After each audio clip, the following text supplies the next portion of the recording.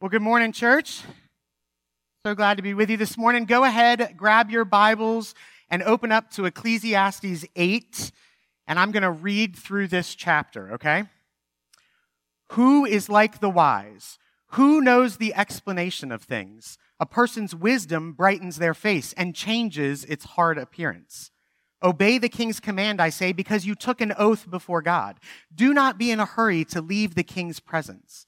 Do not stand up for a bad cause, for he will do whatever he pleases. Since a king's word is supreme, who can say to him, "What are you doing?" Whoever obeys his command will come to no harm, and the wise heart will know the proper time and procedure. For there is a proper time and procedure for every matter, though a person may be weighed down by misery. Since no one knows the future, who can tell someone else what is to come? As no one has power over the wind to contain it, so no one has power over the time of their death. As no one is discharged in a time of war, so wickedness will not release those who practice it.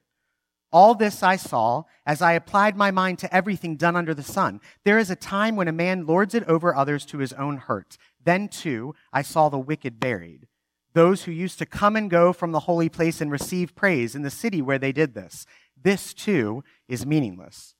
When the sentence for a crime is not quickly carried out, people's hearts are filled with schemes to do wrong.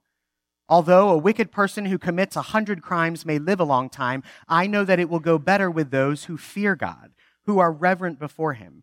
Yet because the wicked do not fear God, it will not go well with them, and their days will not lengthen like a shadow. There is something else meaningless that occurs on earth: the righteous who get what the wicked deserve, and the wicked who get what the righteous deserve. This, too, I say, is meaningless. So I commend the enjoyment of life, because there is nothing better for a person under the sun than to eat, drink, and be glad. Then joy will accompany them in their toil all the days of their life God has given them under the sun. When I applied my mind to know wisdom and to observe the labor that is done on earth, people getting no sleep day or night, then I saw all that God has done. No one can comprehend what goes on under the sun, despite all their efforts to search it out. No one can discover its meaning. Even if the wise claim they know, they cannot really comprehend it. So, there are a ton of themes and thoughts that stand out in this chapter. But this morning, we're literally going to go verse by verse. First, why does Solomon open up with the thought about a bright or a shiny face? Wait, what does that even mean? Like, seriously, a bright face sounds good, I think. Do you know of someone with a bright face? Or on the opposite, do you know of someone who has a hardened face? All right, so this morning, I got a couple pictures together. And I thought we'd look at them and we'd decide if they were bright or hardened. Sound good? All right, so the first one we have Miss Jen Wood, right? That's a bright face, obviously. She's our children's ministry director. This is when you call her on Sunday morning at 8:30 and say you can't be there to serve in Sunday school. She's not messing around. All right, it's not a hardened face. We're just making some jokes here. The next one is Denise Velty, our counseling ministry director. This is when you mess with the counseling team. Don't mess with Denise, right? All right, our next one is Patrick Boyd, fun-loving, great, our youth pastor. He's awesome. This is what happens when you come in to pick up your kids and they're hanging from the rafters over there. The next one is our minister of defense, Jason. I don't have a nice face because we don't want him to look nice. And then lastly, my favorite picture is of my daughter. It's when she got a gift and she didn't want to take this picture, and this is what showed up. Probably my favorite picture of her. It says a lot about a person's demeanor, doesn't it? We'll get back to the bright face at the end of the message. I believe it's a book and example to this chapter. Frank gave me this chapter to preach on, and it was hard because it's kind of all over the place. It's kind of like Proverbs. But I believe there's a clear topic laid out through this, and it's that of trust. Seems like the last few messages I've had have been related to trust in some way. I guess God is still working in my life on that. So let's go to verses 2 to 5. 2 to 5 really talk and walk through respecting the power of civil authorities. Okay, let's be real. In this day and age, that is not easy. I don't care what side of the aisle you sit on, there are some really dumb things done and said on both sides and in the middle. Why? Because it's people.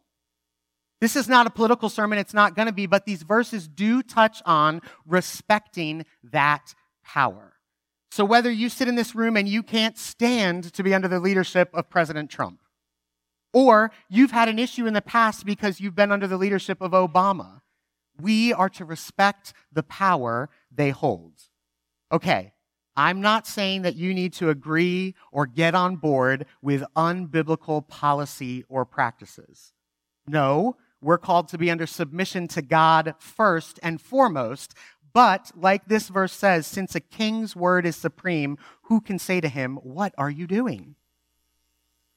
Okay, I'm sure you're asking, how does this have anything to do with trust? What are you talking about, Mark?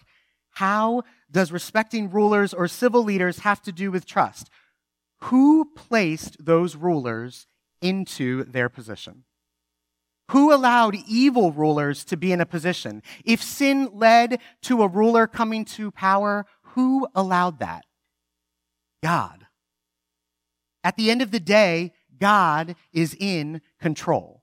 Even in the evil rulers, God knows what's happening.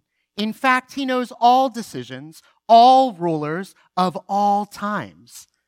I think what this verse is reminding us is that wisdom is respecting your civil rulers. Why? Because God is in control. Guess what? He's in control even if you don't understand it. Donald Trump or Obama's presidency are just a mere blip in the grand scheme of God's time and plan. As we move on, verse 6 goes on to proclaim, there is a proper time and procedure for every matter, though a person may be weighed down by misery. This verse always stands out to me because wisdom brings the understanding or judgment to a situation. But the reality is, that's just one side of the equation. There is also a proper timing. So if you know you need to deal with something, pray and ask God what to do, but also ask when to do it. A great biblical example of this is found in the story of Esther. So let me sum up the story of Esther. Esther is a Jewish lady who becomes the king's wife because his first wife, Vashti, isn't willing to come to a party and display her beauty. Yeah, you heard that right. She's not the queen anymore because she didn't want to go to a party. Yikes. So what a better way to find your next wife than to hold a beauty pageant? Said no one ever. Holy biblical soap opera happening, right? So Esther hides the fact that she's Jewish and she joins the pageant. And the king is taken with her and makes her his wife and queen. So the story goes on, and there's a new character named Mordecai, and it's Esther's close Jewish friend, and he hears of a plot to kill the king. So Mordecai tells Esther, Esther tells the king, and thus the king's life is saved. Mordecai is now celebrated. And if that wasn't crazy enough, the soap opera continues with the introduction of a new character, Haman, who is the king's highest leader in the land. So the king demands that everyone should bow to Haman. Mordecai won't do it. So, like any rational person, Haman demands that Mordecai and all the Jewish people should be murdered on a specific day. What is going on, right? Now remember, Esther is Jewish, but the king doesn't know this. Seems like God might have a plan in store. So, Esther and Mordecai plan on how to change this decree. And part of this is that Esther needs to tell the king that she is a Jew. And she has a very famous line in the story. It says, "If I die, I die. But see, here is where the timing of her action comes into play. Esther decides to host Haman and the king at a banquet that's going to last a few days. She decides that she will make the special request and tell the king that she is a Jew at the second day of the banquet. So she has their attention on the first night, and she doesn't tell them. Why? I have no idea, but it wasn't the right timing. Okay, so the story continues. In the king's drunkenness that night, he goes home after the first night, and he can't sleep. So, what does a king do when he can't sleep? He gets the royal scribe to come in and read the long, boring history to him of the king's reign, right? So, in that, the scribe starts reading, and lo and behold, he reads the story of Mordecai saving the king's life. Man, that changes the whole story right there. Because now the king wakes up and demands that Haman march Mordecai through the streets and praise him. He's told by the king to exalt Mordecai around the town because of his past actions. So now Esther holds the second night of the banquet, and she tells the king and Haman that not only will Mordecai be killed tomorrow, but she's a Jew, and she will be killed too if the king does not stop the decree. So in a crazy turn of events, the death of the Jews is changed not only because of the act that Esther stops the crazy plot, but because she does it in God's timing. God was able to play out events that led to the culmination of correct timing and trust on Esther's part to speak at the right time. Esther was the exclamation point to the story God unfolded. I'm sure there's examples in your life as well when you knew what you needed to do, but maybe you did it in the wrong timing and it didn't work out. It takes trust to have patience when all you want to do is act. Ask God for not only the wisdom to what needs to be done, but ask Him for the timing of when it needs to be done. All right, we're going to keep going. Verses 7 and 8 say, "Since no one knows the future, who can tell someone else what is to come? And no one has power over the wind to contain it, so no one has power over the time of their death." Wisdom says that no matter how much you think you know, you really know very little. Even if we had all of the world's wisdom, we would know very little. No one can fully comprehend God. Look, at the end of the day, you don't know the day or the time of your death. It could be today. It could be 40 years from now. You have no clue. But be reminded, God does know these things.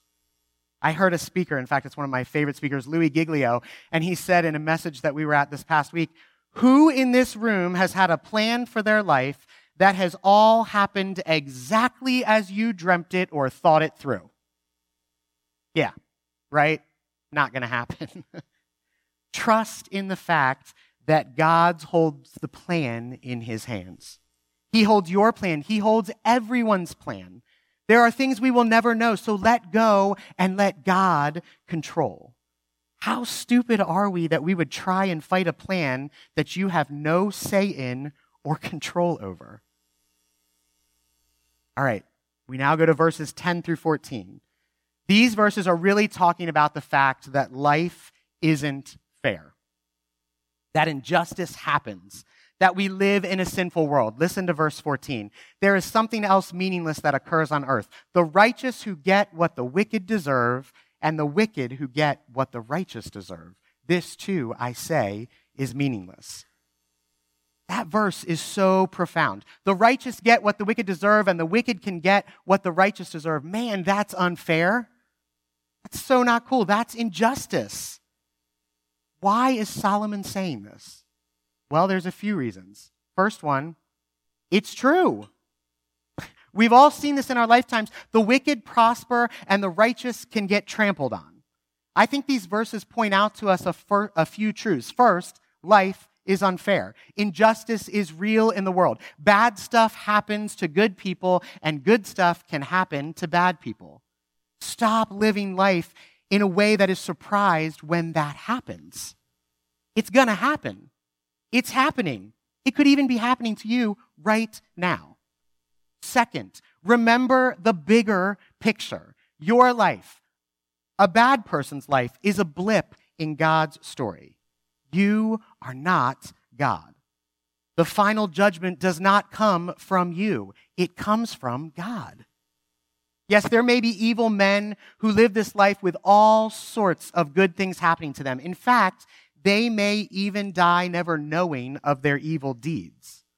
But God is the final judgment. Justice comes through Jesus, not you. And these verses also remind us that it's God's proper time for justice, not your timing. Do you trust God in His plan? Do you trust God when you don't understand the circumstances? Do you trust God when the evil are prospering and the good are struggling? Do you trust God when it seems like the evil win?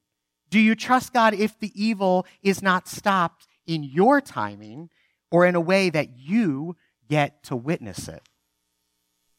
Those are some hard questions, right?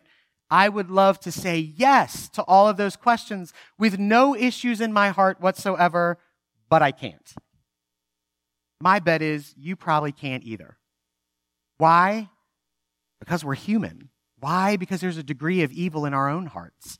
Why? Because we want to control the outcome and the timing. Why? Because we want to play God. Ouch. That hurts. I feel like sometimes I'm better at this than others. Like, let's be real. It's so much easier to trust God when it's not directly affecting you.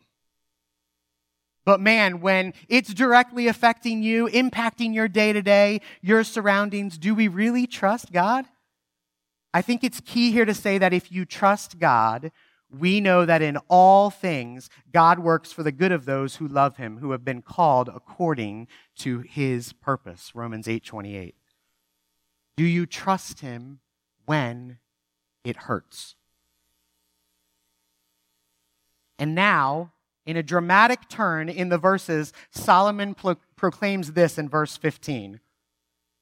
So I commend the enjoyment of life because there's nothing better for a person under the sun than to eat, drink, and be glad.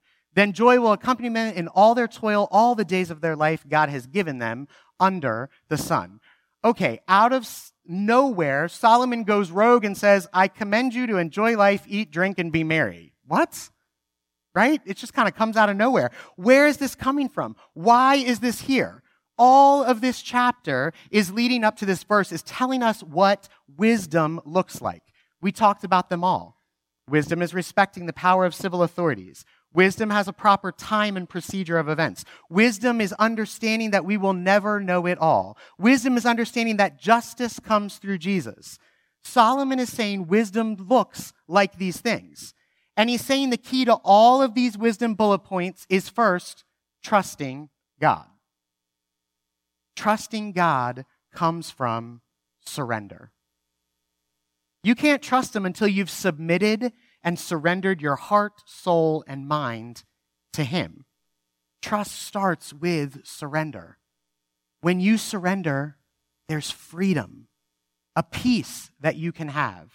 You can drink, laugh, and be glad because you've acknowledged that God is in control, that you're not, that you trust Him no matter the circumstances or the situations or the outcomes. When you surrender and trust God, you have the freedom to be joyful. The reality is you can't control it anyways, so surrender. Let go and let God. The reality is you really don't have control, so stop acting and living like you do. It's causing you more pain if you just surrendered and chose to trust God in your life. So you're saying, God, I'm going to trust you in my hard situations. God, I'm going to trust you in my medical state. God, I'm going to trust you in the cancer diagnosis. God, I'm going to trust you in this ridiculously hard divorce. God, I'm going to trust you in my bad work situations. God, I'm going to trust you in my finances. God, I'm going to trust you with those relationships. You know, the ones you just want to walk away from, but you know you're not supposed to? I know there's probably something in your head right now. You could all fill in the blank on this issue right now. In fact, grab your bulletins out, take a minute, and write the answer in your bulletin to this question. God, I'm going to trust you in blank. This morning, I want you to hear from somebody who's had life kick her over and over again. Someone who's walked a road that is out of her control, and yet it has led her to a place of wanting to give God more and more trust. I'll be honest, I'm biased to this story. It's my wife. But it's an amazing story, so I want you to hear from Lisa this morning. Hello. Sometimes my husband says, I have an idea, and then I find myself hiking at Catoctin. Sometimes he says, hey, babe, let's go to Deep Creek for the weekend. And we head off on a quick adventure to visit his parents. Then sometimes he says things like, I have an idea. How about you share some of your testimony in my sermon this Sunday? So here I am. My journey to faith in Jesus began as a young girl. My grandmother would take me to church with her, and I'm thankful for this exposure since my upbringing had its full share of difficulties. I came into this world when my mom was 16 and my dad had just turned 18 the month before I was born. According to my recollection, my early years were spent bouncing around with my mom and living with Grandma Kellogg and visiting Grandma Betty on the weekends. This was all while my mom worked hard at her sobriety. My dad was often unavailable and frequently incarcerated. Life felt unstable, and the idea of trust was a tough concept for me to wrap my mind around. I have found that the instability that came from my upbringing made me long for the security that trusting in Jesus promised to bring. Faith in Jesus as my Savior was an invitation that I could not pass by when it was presented to me in middle school. After I navigated my way through high school and came out on the other side, I found myself at a turning point. This is when I surrendered myself and placed my faith and trust in Jesus and gave my life completely to Him. Throughout my adult life, I've often found myself in a position where I ask the Almighty God of the universe questions from my extremely distorted view and perspective. My conversations often begin with, God, you could have, fill in the blank, but you didn't, and they can be coded with complaint. Then God reminds me of who He is and how He promises to work things together for good. Romans 8:28 tells me that we know all things work together for the good of those who love God and are called according to His purpose.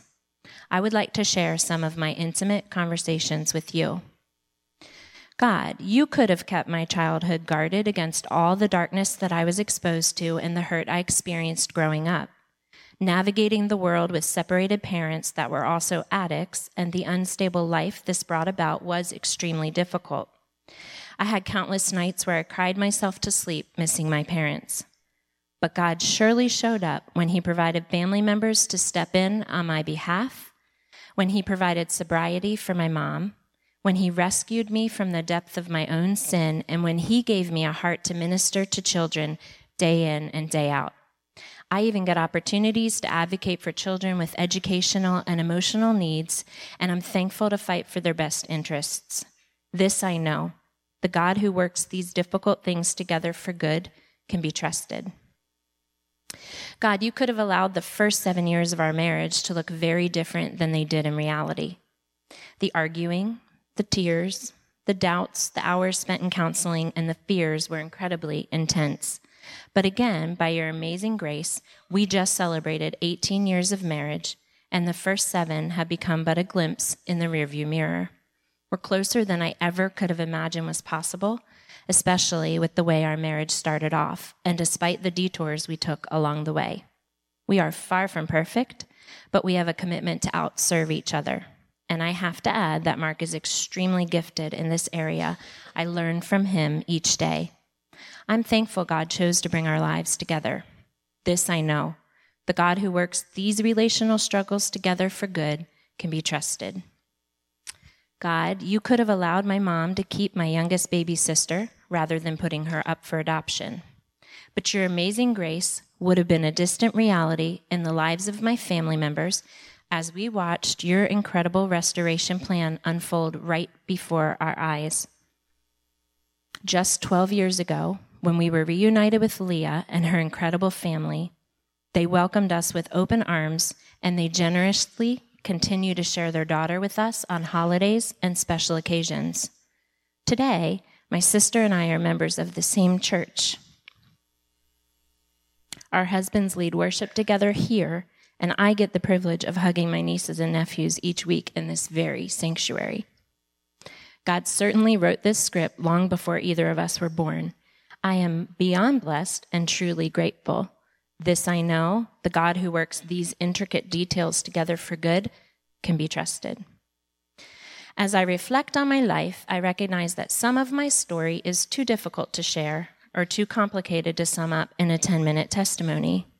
I'm going to do the best I can with this next piece. The unthinkable happened in 2016 when one of my 3 nephews was accidentally killed. The circumstances surrounding this difficult day may never be fully exposed. One nephew is in the arms of Jesus, one nephew was reunited with his mother just 2 months ago, and one nephew is in juvenile detention in West Virginia. While I absolutely hate that my sister has to walk this journey, I'm thankful she's chosen to cling to Jesus in her most painful days. This will most certainly remain a you could have, but you didn't conversation with God, and it's one that hurts to the depths of my soul even to this day. One that I pray through on a daily basis, especially since God seemed to have said no when my husband and I tried to get custody of 2 of the boys just 2 years prior to the accident. At that time, a dear friend and her husband were willing to take my 3rd nephew into their care, but the judge would not split the boys up or move them from West Virginia to Maryland. Instead, they were placed into the care of their father, and here we are today. I often find myself poring over scripture when I'm aching with my sister, our family, and her boys, and missing my incredible nephew, Colby. 1 Thessalonians 4:17-18 brings great comfort when I read, "Then we who are alive and who are left will be caught up together with them in the clouds to meet the Lord in the air, and so we will always be with the Lord. Therefore encourage one another with these words."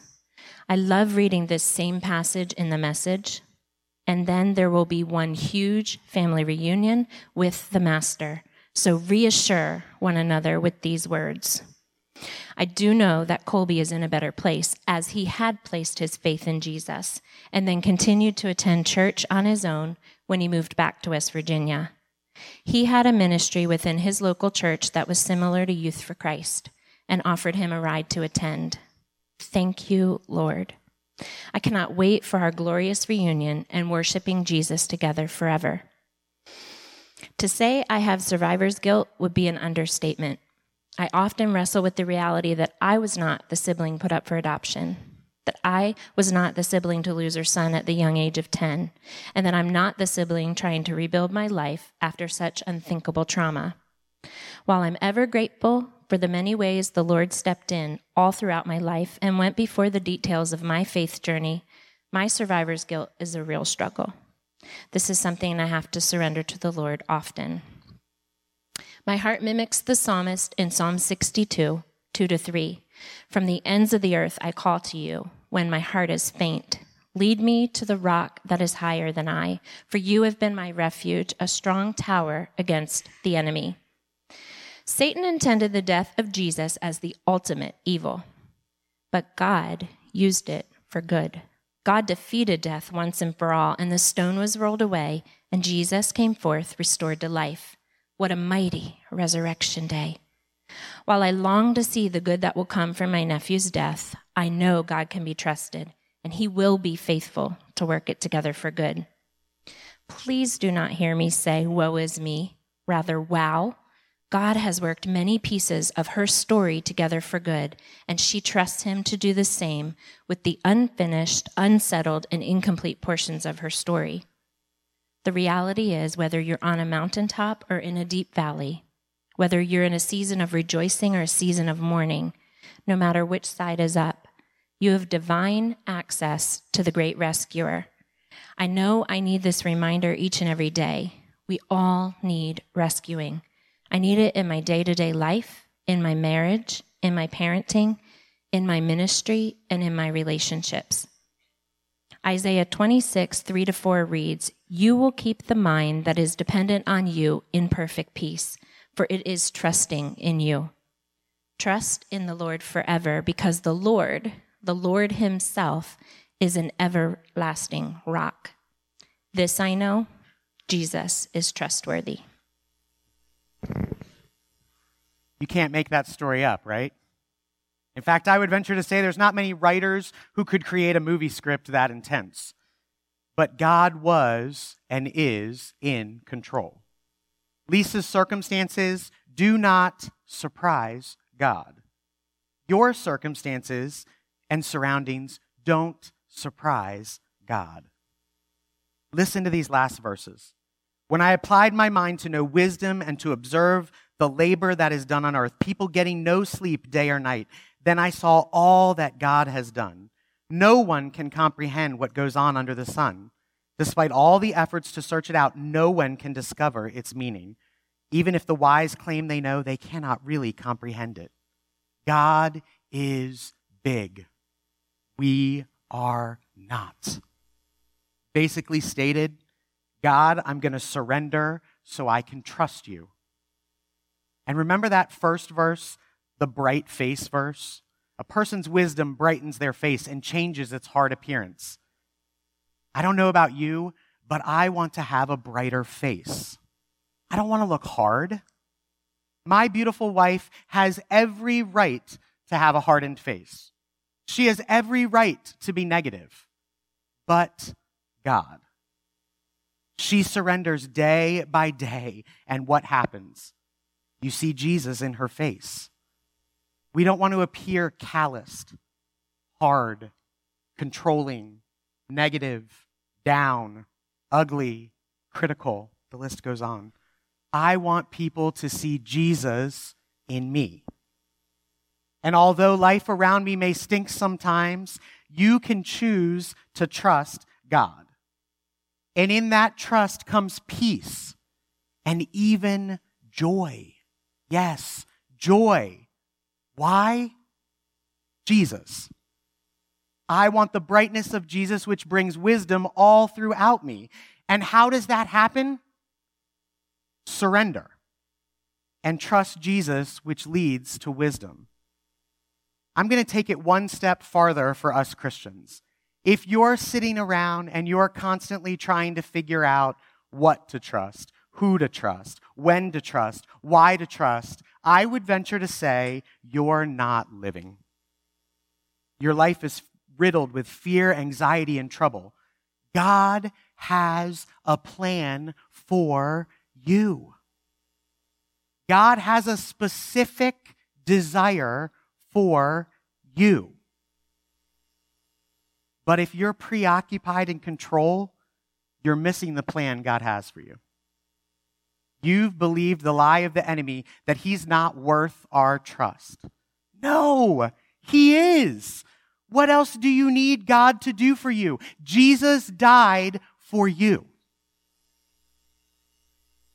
I hope as we walk through these verses, you could see the action it calls us to. It tells us of wisdom. He asks us to trust. But ultimately, it all starts out with surrender. Why surrender?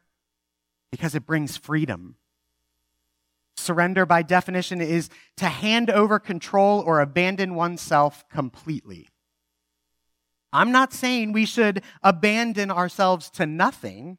No, we're abandoning or handing our control to Jesus, the God who knows all, who holds all in his hands, the great God who parted the seas, who delivered Shadrach, Meshach, and Abednego, who saved the Jews in that story of Esther we talked about, who has a plan for you, who wants to use you for his glory. Maybe there's something that has you captive today. Maybe it's a sin in your life. Maybe it's a thought pattern. Maybe it's a fear. Maybe it's the unknown. Surrender is handing that over to the control of God. And practically speaking, I can't answer what surrender looks like in your specific circumstance. Maybe for you it's obedience. Maybe it's letting go of the outcome. For me, surrender is daily, moment by moment, declaration in my life that God is in control and I am not. It's an active surrender. It needs to be consistent. To surrender, you're saying, cancer diagnosis? No, Jesus. Habitual sin? No, Jesus. Work issue? No, Jesus. Death? No, Jesus. Anxiety? No, Jesus. Control? No, Jesus. Divorce? Nope, Jesus. Fear? No, Jesus. Look, I'm messed up. I'm a broken person, and the truth is, so are you. Lisa and I are broken people. We're all broken. You have sin and messes all around you, and so do we. Some I create in my own sin, some that are forced upon me, but the bottom line is we're a mess. God is not. He's perfect. He loves you. He sent his son to die in our place so that we may live. Yes, eternally live, but also live today. To carry out the individual purpose God has placed on you to carry his name from here to the nations. So do you want to carry his name to all who you encounter by word and even maybe a bright face? Then surrender and do it again and again, again. Surrender and again and again. Wisdom comes from trust, which starts in surrender. Let's pray. Lord, this morning, it's not easy to talk about these things because I am not good at it. I'm not good at surrendering to you when I need to. My guess is there are many in this room that aren't either. And so this morning, I just pray that as we've heard your word, that the Spirit would move and that we would realize and surrender to you. And Lord, if there's someone in this room who's never surrendered to you for the first time in their life, I pray that today would be the day, that they would know that Jesus died and rose again for them. Lord, thank you for today. Use this for your kingdom, God. And may we surrender to you again and again and again. It's in the mighty name of Jesus we pray. Amen.